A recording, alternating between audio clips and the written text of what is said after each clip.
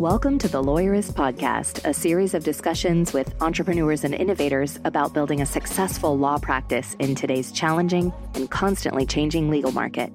Lawyerist supports attorneys building client-centered and future-oriented small law firms through community, content, and coaching, both online and through the Lawyerist Lab. And now, from the team that brought you the Small Firm Roadmap and your podcast hosts. Hi, I'm Stephanie Everett.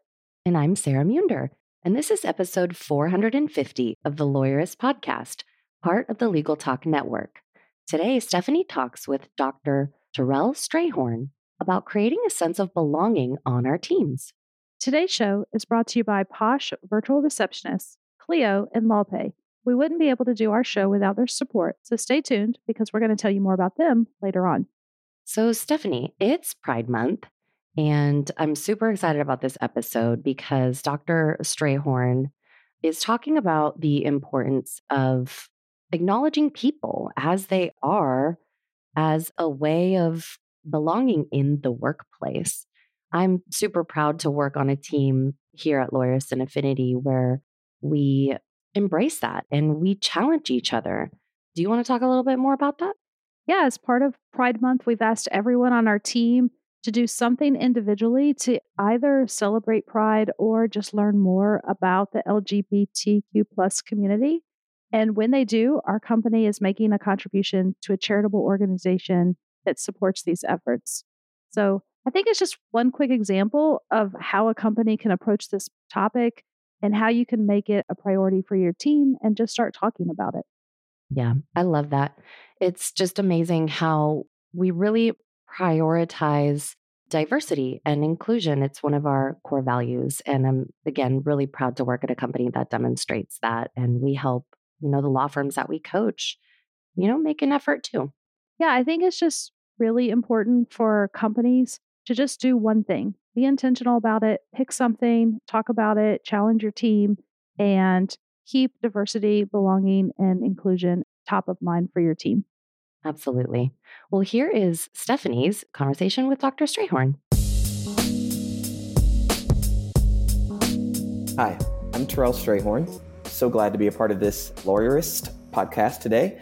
And I am professor of education and psychology at Virginia Union University, where I also direct the Center for the Study of Historically Black Colleges and Universities and serve as the principal investigator of the Belonging Lab, which is really closely related to what I get to talk about today with Stephanie. So glad to be here.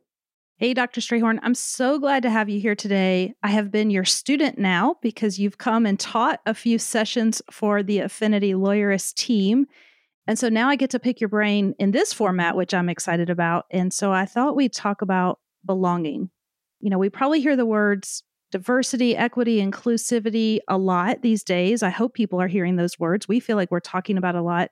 But talk to me about belonging and where that fits into the conversation. I mean, you're exactly right. We hear it all the time. I mean, it's often how I start blogs that I write these days is everybody's talking about belonging. And I'm a little concerned about that because I think that belonging should be more than a buzzword and that everyone who's talking about belonging doesn't necessarily have a deep understanding of what we mean by that concept. But it is popular and it is very, attractive. I think it's something very human. It is a basic human need. And therefore, I think it resonates powerfully with people. And that's why, and how I kind of explain its immediate pickup. To me in my research, sense of belonging is a feeling. It's a basic need. Nowadays, I also posit that it is a human right. Everyone, especially in democratic societies, organized like ours, deserves the right to feel like their life matters, that they can be safe and secure just as they are, that their identities, no matter how complex and intersecting, can be respected and included in society, in the workplace, in the school, in the college, university. And so it is a feeling, therefore it can't be forced. It's something that we all yearn and desire to experience, but it does require some work. It doesn't happen automatically. And this is a sort of seems subtle, but it is a pretty significant departure from some who write about and talk about belonging, who believe that it's natural to feel isolated and alienated. It's common to feel alone, and that those feelings dissipate with time or they go away in time. And I'm not here to, sort of throw stones at someone else's hypothesis about belonging, but for the kinds of students and groups that I've studied, which are generally our most minoritized, most vulnerable, most underrepresented groups in society, from students and people of color to women of color in workplaces to LGBTQIA2S plus groups, foster youth, those who have contact with the criminal justice system. I just learned from my research that their circumstances in life do not change on their own. I'm talking to you because of the connection I had with Affinity and the work that you all do as a legal firm. And there are people whose lives are dashed, their hopes and dreams are dashed because of inequities in the criminal justice system. And consequently, because of those inequitable, unjust, unfavorable circumstances that we all are striving to change, they're less likely to get a job. They're less likely to get into college. They face all sorts of scrutiny and background checks and barriers to accessing the very thing that they need to feel a sense of belonging. So, sense of belonging is important. It is a feeling. It does produce positive outcomes, but it doesn't happen automatically. So then, lastly, what kind of positive outcomes? Well, everything. I mean, in my research, I've shown that people who feel a sense of belonging become the team leader. They are some of the best ambassadors for the employer because they feel the sense of belonging, in part because their own values and commitments align with the values and commitments of the organization. And when those align, you feel a real strong, cohesive tie to your place of employment. And therefore, you're not worried about being treated like a stereotype. You're not worried about being overlooked for some opportunity. You're not worried about being mishandled or mistreated. So you're freeing up a lot of bandwidth that allows you to flourish, to be innovative, to be creative, both as an individual and as a team, which does help the company hit its bottom line. Yeah. All of that resonates and makes sense. And it's interesting, that last piece. We actually have had a debate here on our team as part of our job is educating law firms and small business owners why they should care, like why this matters. And it's easy to go to the argument of it hits your bottom line. It's going to make you a better employer, a better company, all these things. And we've been struggling with, should that even be the reason anymore? Like, do we still need to talk about it? Or is it just the fact that it's the right human thing to do to create a sense of belonging enough? And are we, what's the right word? Almost like doing a disservice, a disjustice to the idea of belonging by putting a profitable carrot at the end of the stick. I hope that made sense, but. No, of course it does. Look, I'm torn too. I think that I get the issues and the concerns that people raise as a academic myself who often talks very openly about both the academic, social, psychological, emotional, and financial, fiscal benefits of or advantages and contributions of belonging. I do receive some folks who will push back and say, well, that's a very market-driven perspective. That's a very capitalist perspective. And for all of the work that you're doing that's trying to be more equity-minded, more inclusive, more humanizing, and also push back against these structures and forces that have done so much damage to our way of life and to the groups that I work with and study. Why would I tack that on? Well, I think there are a couple of justifications for still discussing this. We got to admit that, look, society is great, but it's not perfect, right? There is this world that exists that is equal and equitable and inclusive, and it's loving and it's warm, and we literally are all singing Kumbaya, but it doesn't exist yet. And so because of that, having been a chief academic officer at 2 private universities who work directly with the president, but also worked quite often and frequently with board members. I got to tell you, when you're in the boardroom, there's nothing that gets discussed without thinking about the financial implications of it, whether that is something that we really want to try to do. And it could be you're right. It could be the best thing in the world. All the evidence that shows we should do this, we should do it now without delay. It's going to produce positive gains for our students, positive gains for our faculty. But the first question most folks in the boardrooms going to ask is like, one, how much does it cost? Right. And then if you're going to go in a new direction, and I work with corporations who we're coming out of the pandemic. They're trying to recruit their workers back to the workplace, and or they're pivoting and trying to accommodate more remote and hybrid workers.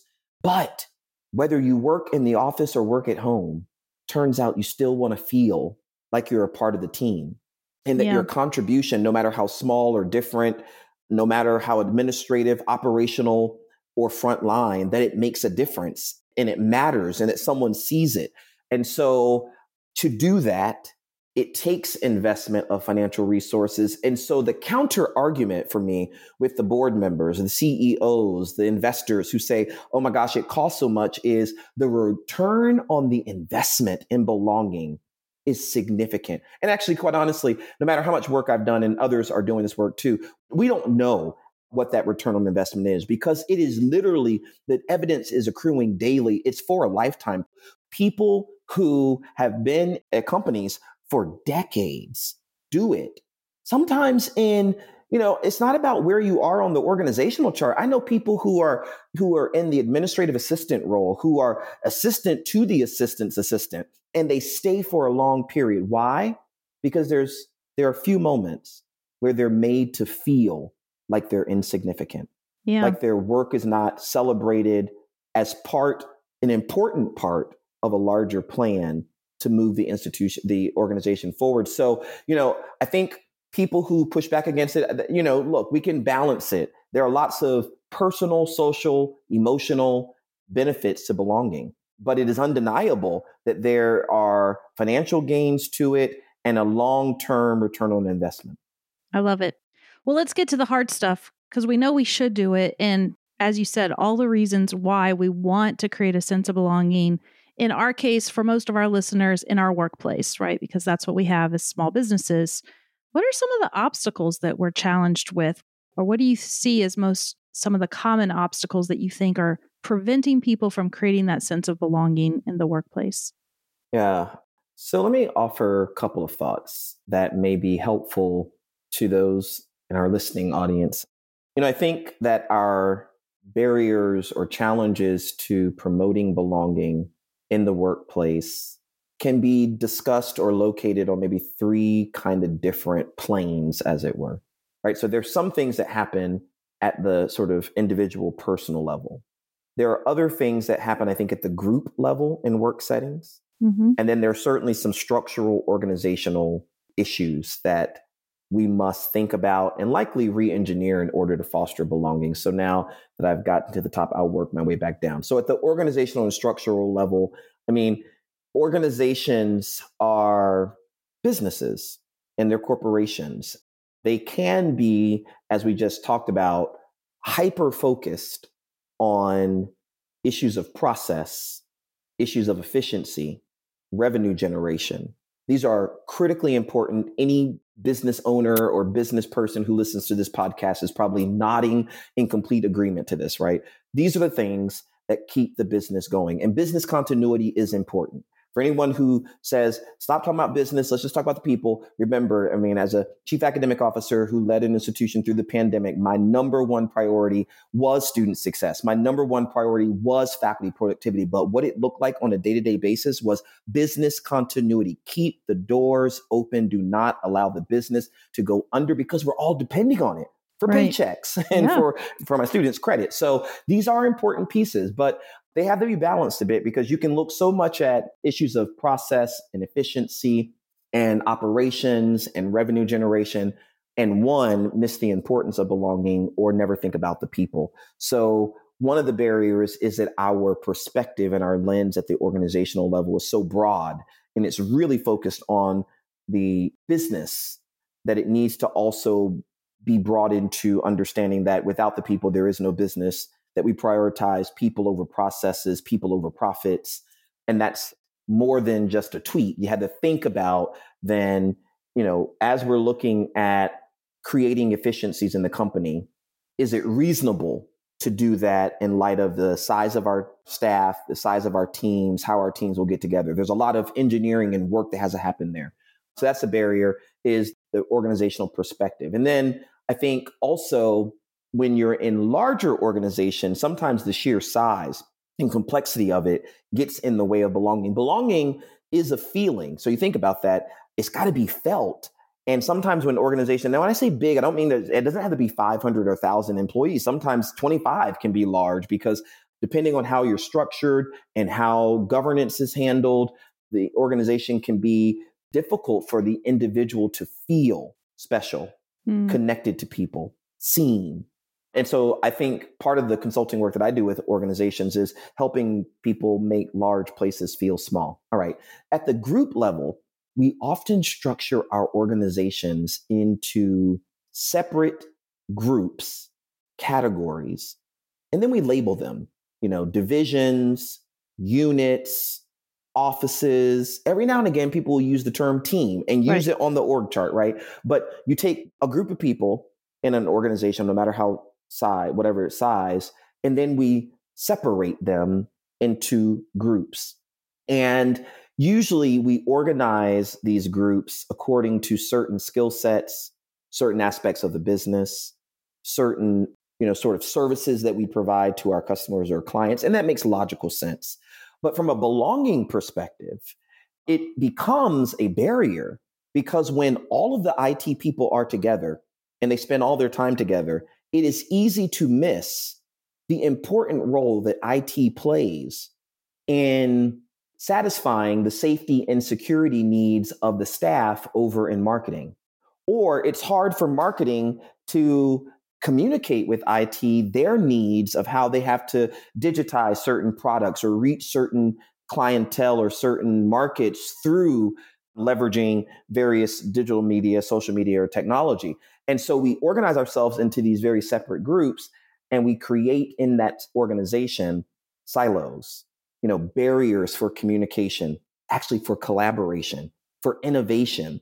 And so some of the most productive work I think I've done with companies as a consultant is helping them think about, how do you organize your workplace, your organization, your company into more integrated groups where there's enough sort of differentiation of the work so that the marketer still feels like they're doing with their passion in marketing, and that the IT specialist is still doing that, and the person in logistics can do this. But then maybe the 3 or 4 of them create a team or a pod where there is, sufficient interaction and engagement, discussion of things. And sometimes this doesn't work because the organization is too large, but you don't then restructure the teams. You just build in communication channels and other kind of flows, workflows and process flows that allow that kind of sharing to happen. It's through the workflow. It is through the sharing. It's through the communication that belonging happens, because belonging is a feeling that gets activated when, one, we feel and experience trust, right? That I trust you as my colleague to get your work done and get things done. And hey, I need you to do this so that I can meet the deadline. And when we start depending on each other, in the book, I talk about belonging being related to mattering having multiple components to it. One of them is this sense of dependence. People feel a sense of belonging when they feel like they matter, and they feel like they matter when they know that they play an important role and people need them for something. So by creating and organizing teams, units, and offices in a way that has an appropriate division of labor, but there's enough overlap that people see how their contribution fits in the larger plan. And it's up to the leader. And I'm not just calling out people. I'm saying, even when I've served in leadership, I've seen that as my role is to always keep their eye on the North Star and know how all of this fits together, and to communicate it in written and oral form, sometimes in staff meetings, sometimes in annual reports. But we got to figure out, how do we help people see how all of this fits together and that their role is important. When we experience that, we feel like we matter. And that leads to belonging. And then lastly, we have barriers at the individual level. And we know what many of those are. I think our understanding of belonging in workplaces is heaviest. It's most dense at the individual level. And it's, we still have workplaces that are not yet free from bias, free from verbal harassment, be free from team conflict, and where people can't feel free to show up their authentic selves and feel safe and secure. And safety and security is not just physical, although that's important. It's also that someone can show up just as they are, whether they are trans identified, whether they come from a low income background, or whether they're living with a disability, visible or invisible, right? That they can show up to work, know that they were hired to do a job that fits into a larger plan, and that they are safe, secure, respected as a professional, as an expert for their expertise for doing that job. So we've got to continue to do anti-bias training. We've still got to do a lot of anti-racist training in workplaces. We've still got to, grow our own leaders. We still have to help managers and leaders know how to be fair and equitable in their evaluation of staff. I was at a meeting last week where one of the CEOs of a company and I were having coffee, and he said, I think sometimes those are just really small things. And they are. My name is Terrell, but I can't tell you the number of times people have called me Tyrell, Terrence, Juan, whatever. And I know that sounds really small. And I've got lots more examples, right? But when you go to a place, and I appreciate this as an employer, I realize every day someone gets up in the morning, brushes their teeth, gets dressed, and thinks enough of the work that we're doing that they come to work. I think the pandemic heightened my appreciation for the fact that the decision to get up and go to work is communicating to the employer, I believe in this place. Like I kind of believe in what we're doing. That's what motivates me to do it every single day. Otherwise, I guess with limited time, we'd quit and go do something else. But when people get up every single day and come and make to that desk, log into the computer, part of their motivation is they believe that what they're doing is important to the company, to its bottom line. And so they do it. And when they get there, whether they're, joining us by screen or in person, no one wants to walk into a room where they think people know them because they've worked there a couple years and then hear their name mispronounced or the wrong pronoun, or that the shout out for this team, just sort of overshadows any reference to the contribution that I made to the success of that product or that event. It really can seem small, but the impact can be quite sizable. Yeah. All of that resonates. Let's take a quick break and hear from our sponsors. When we come back, I want to dig into a couple of maybe some specific advice you can give us that we can use in the workplace. The Lawyerist Podcast is brought to you by Posh Virtual Receptionists. As an attorney, do you ever wish you could be in two places at once? You could take a call while you're in court, capture a lead during a meeting, or schedule an appointment with a client while you're elbow deep in an important case? Well, that's where Posh comes in. Posh is a team of professional, U.S.-based live virtual receptionists who are available 24/7, 365. They answer and transfer your calls, so you never miss an opportunity. With Posh handling your calls, you can devote more time to billable hours and building your law firm. And the convenient Posh app puts you in total control of when your receptionist steps in. So if you can't answer, Posh can. And if you've got it, Posh is always just a tap away. With Posh, you can save as much as 40% off your current service provider's rates. Even better, Posh is extending a special offer to Lawyerist listeners. Visit posh.com/Lawyerist to learn more and start your free trial of Posh Live Virtual Receptionist services. That's posh.com/Lawyerist. And by Clio. What do solo and small firm lawyers with great client relationships have in common? They use cloud-based legal practice management software to run their law firms. This is just one finding from Clio's latest legal trends report. There's no getting around it. The fact is, when it comes to client expectations, standards are higher than ever before for lawyers. Proof is in the numbers. 88% of lawyers using cloud-based software report good relationships with clients. For firms not in the cloud, barely half can say that. That gap is significant. For more information on how cloud software creates better client relationships, download Clio's Legal Trends Report for free at clio.com/trends. That's Clio, spelled CLIO.com/trends. And by LawPay. Did you know 80% of lawyers struggle to make their firms profitable? If you want to build a thriving practice, you need the right set of tools. LawPay, the #1 legal payments processor, in my case, the leader in legal practice management software, have joined forces to offer law firms a complete software solution. Access everything your firm needs to succeed all in one place. Track time, send invoices, get paid, handle accounting and three-way trust reconciliation, manage client intake, and more without switching between programs. Plus, access dozens of integrations that seamlessly sync with your current software. Over 65,000 lawyers trust LawPay and MyCase to streamline their firm's operations. In fact, users get paid 39% faster and gain 3 billable hours per day on average. So why wait? Learn more and schedule a demo now at lawpay.com/lawyerist. That's lawpay.com/lawyerist.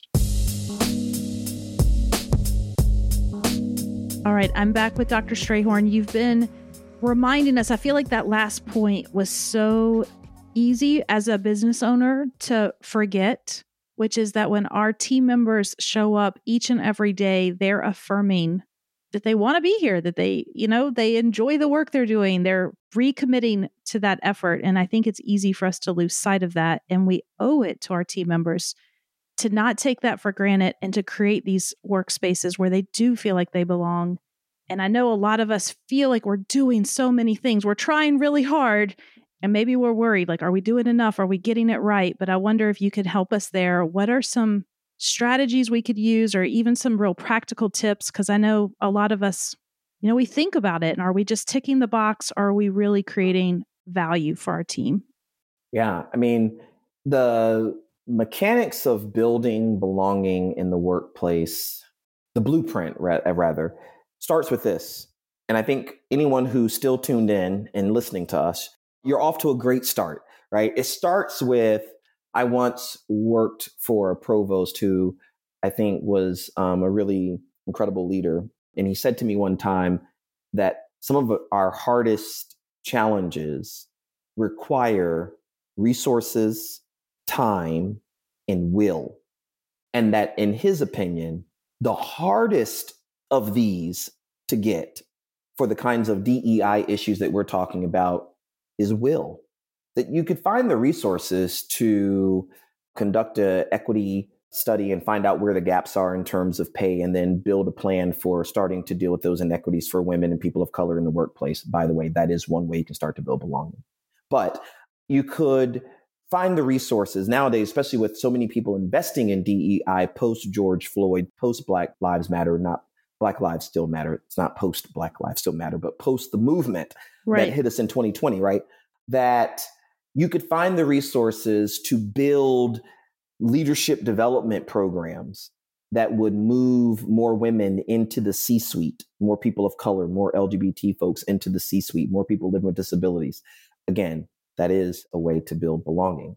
But the hardest thing to you can make time for it, especially when you're the leader. You could stop in a staff meeting, as I did, and say, I just want to pause for a moment and celebrate, fill in the blank, the contributions of, this is, I don't know when this will air, but in a couple of days, it will be Pride Month. It's a great time for employers to take deliberate steps to celebrate LGBT life, culture, history, and contributions. And let me just open that can up for you there, right?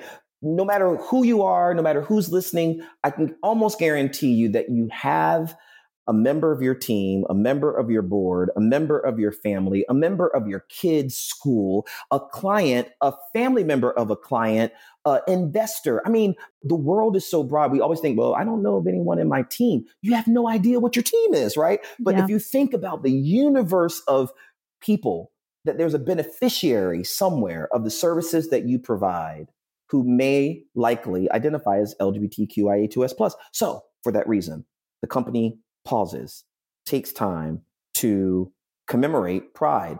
And you can do it in a lot of different ways. And I've seen lots of companies do this. One, write a letter, post it on your website, celebrating it, acknowledging your awareness of Pride Month. Two, have an event in the workplace 3, I know several CEOs who are on an advisory board for my company who are like literally pausing to take their team out to Pride celebrations. It is paid time off for you to go to a Pride celebration.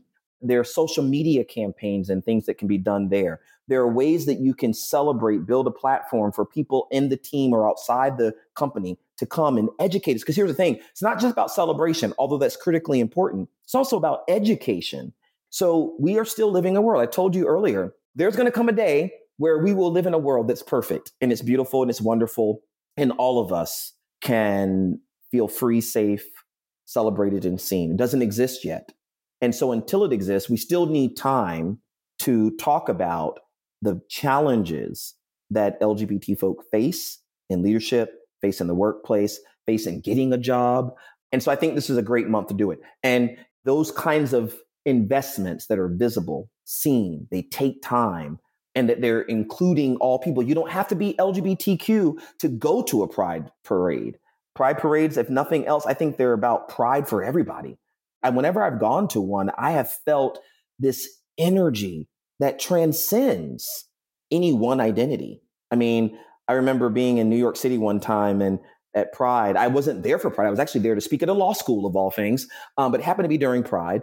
So I ended up going to the parade or out to the parade. And I remember seeing a family that was clearly a woman who was likely straight identified with her husband, their 3 or 4 kids, and I think a dog or 2.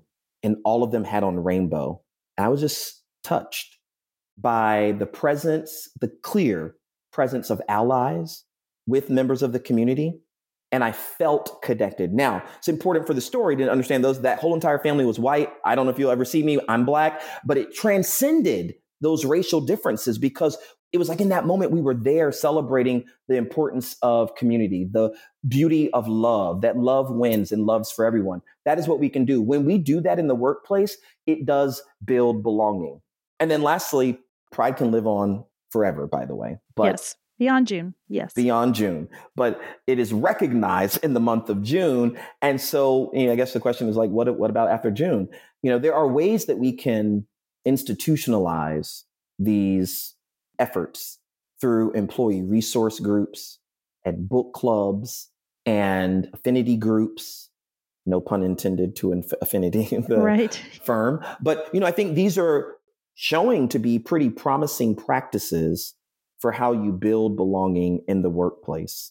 And then, I in my book that's coming out on workplace belonging, I talk about employers who are happy to host happy hours and virtual connections with their team. So sense of belonging happens when we experience trust. I told you that earlier. It also happens when we experience a sense of ego extension, that we can experience aspects of ourselves in another person. And that no matter maybe how different we might look or how different our height or what different area we work in, we actually share something in common. So you think about it, that sometimes can come up in a staff meeting and sometimes it can come up in the staff retreat.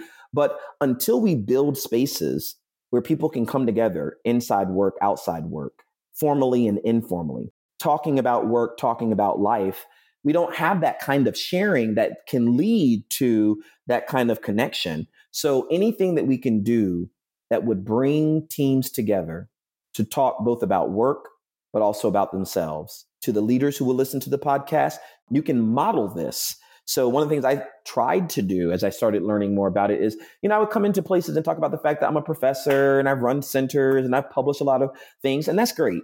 But my daughter, who might listen to this podcast one day, my daughter about 5 years ago promoted me from dad to granddad. I don't go by granddad, I go by pawpaw.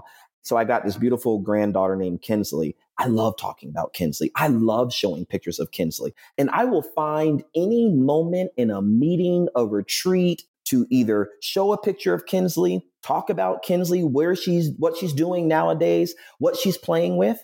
And I have had more points of connection with people who are different from me, many times older than me, of a different race, of a different economic background, from different areas. And we're connecting over our joy about those who we love, our kids, grandkids, what they're interested in. So, we have to be intentional to create space where employees, staff can come together for that kind of sharing. Sometimes it's an icebreaker, but it can be more than that. I think our reward structures often signal what we care about. Yeah. So we end up giving awards to people who worked forever, who worked a long time, who put in a lot of hours, who went above and beyond the call of duty. That is important. But we could also imagine reward structures that celebrate the kind of behaviors we want repeated. People who do something selfless for the team. People who are newcomers to the team. I have a colleague who does a very good job of creating spaces for people to come together. They're informal. Sometimes it's over coffee. They're writing groups, but he loves that sort of social. He's not being paid for it. It's not in his job description, but maybe there's a way to celebrate that so that people say, oh, wow, if Stephanie got an award for finding ways for us to connect, maybe that's something I could think about too. I think put all of those together. That's several ideas. Some require more time and planning than others about how we can fashion environments that will facilitate belonging. Yeah. You just gave me a great idea. I've probably mentioned it on the show before, but my mother-in-law is a children's book author. She writes a lot about race. She grew up in the South in Mississippi during, the Voting Rights Act. And so she cares deeply about all of these topics. But one thing she always tells me, and she teaches children today, if you know someone's story, it's really hard to hate them, right? It's really hard to hold those whatever feelings, I don't know, maybe hate's even whatever negative feeling you have. And so we have an obligation to hear and listen to each other's stories. So you just inspired me because I'm going to reward people on our team for sharing their story. And that's something that I can do. So thank you. My pleasure. And I love all of this. I guess we do need to wrap up, but are there any resources? I know we'll put a link to find your book that's coming out. Are there any other kind of places you would recommend us go to if we want to dig in and learn some more about what we can do to create belonging? Absolutely. Thank you for the shout out to the book, both the one that exists and the one that's forthcoming. I will certainly share, any links to some blogs that I've written about workplace belonging as a little bit of a teaser for the book before it comes out. But, the best way I think to keep up with my thoughts in writing about belonging, because they are ever evolving every minute, every day, is to connect with me on social media. So I invite you to connect with me on LinkedIn, Terrell Strayhorn. On all things social media, I am at TL Strayhorn. And I have a piece that looks at workplace belonging that, just like Stephanie and I were just talking about, sort of calls out some really, doable, approachable, promising practices. It helps you understand the importance of employee resource groups and team building exercises, the kind of tele support that we were talking about earlier, as well as the awards and promotion. And so if you read that, you have thoughts, hit that reply button, give me some thoughts and feedback. If you know of some places that you think are doing it well, or if you yourself are doing it well, I'm going to invite you to connect in that way. But no matter what, just remember this: belonging may sound very buzzwordy and popular. It's everywhere. When you start reading about it, it can sound very overwhelming and big, or so fuzzy that it may be difficult to understand how to mount. But I believe this: it's possible to build environments where people feel a sense of belonging. It's necessary. You can do it starting today. It starts with the will to start looking inward, not outward. So you don't actually need to read the book or read the blog to get started on belonging. You first got to do an assessment of what are people's experiences? I've talked to so many CEOs who can tell me all about hitting the bottom line, hitting their targets, hitting their goals and objectives, but they are clueless about how their people felt in the journey to achieving those goals. Getting to the goal and the people are exhausted, they don't like the place, they don't like you, they don't like each other, that is not success. But getting to the goal, maybe even exceeding the goal, and people having a good journey there and feeling like they mattered along the way, and that no matter how you grew or what challenges you face, that the organization, its leaders, its managers, and each other, that we never lost sight of each other. That is what we're talking about when it comes to belonging. And the kind of things we're talking about in this podcast and that you'll read in the blogs and so forth will help you get there. I love it. Thank you so much for being with me today. My pleasure. Anytime. The Lawyerist Podcast is edited by Brittany Felix. Are you ready to implement the ideas we discuss here into your practice? Wondering what to do next? Here are your first 2 steps. First, if you haven't read the Small Firm Roadmap yet, grab the first chapter for free at lawyerist.com/book. Looking for help beyond the book? Let's chat about whether our coaching communities are right for you. Head to lawyerist.com/community/lab to schedule a 10-minute call with our team to learn more. The views expressed by the participants are their own and are not endorsed by Legal Talk Network. Nothing said in this podcast is legal advice for you.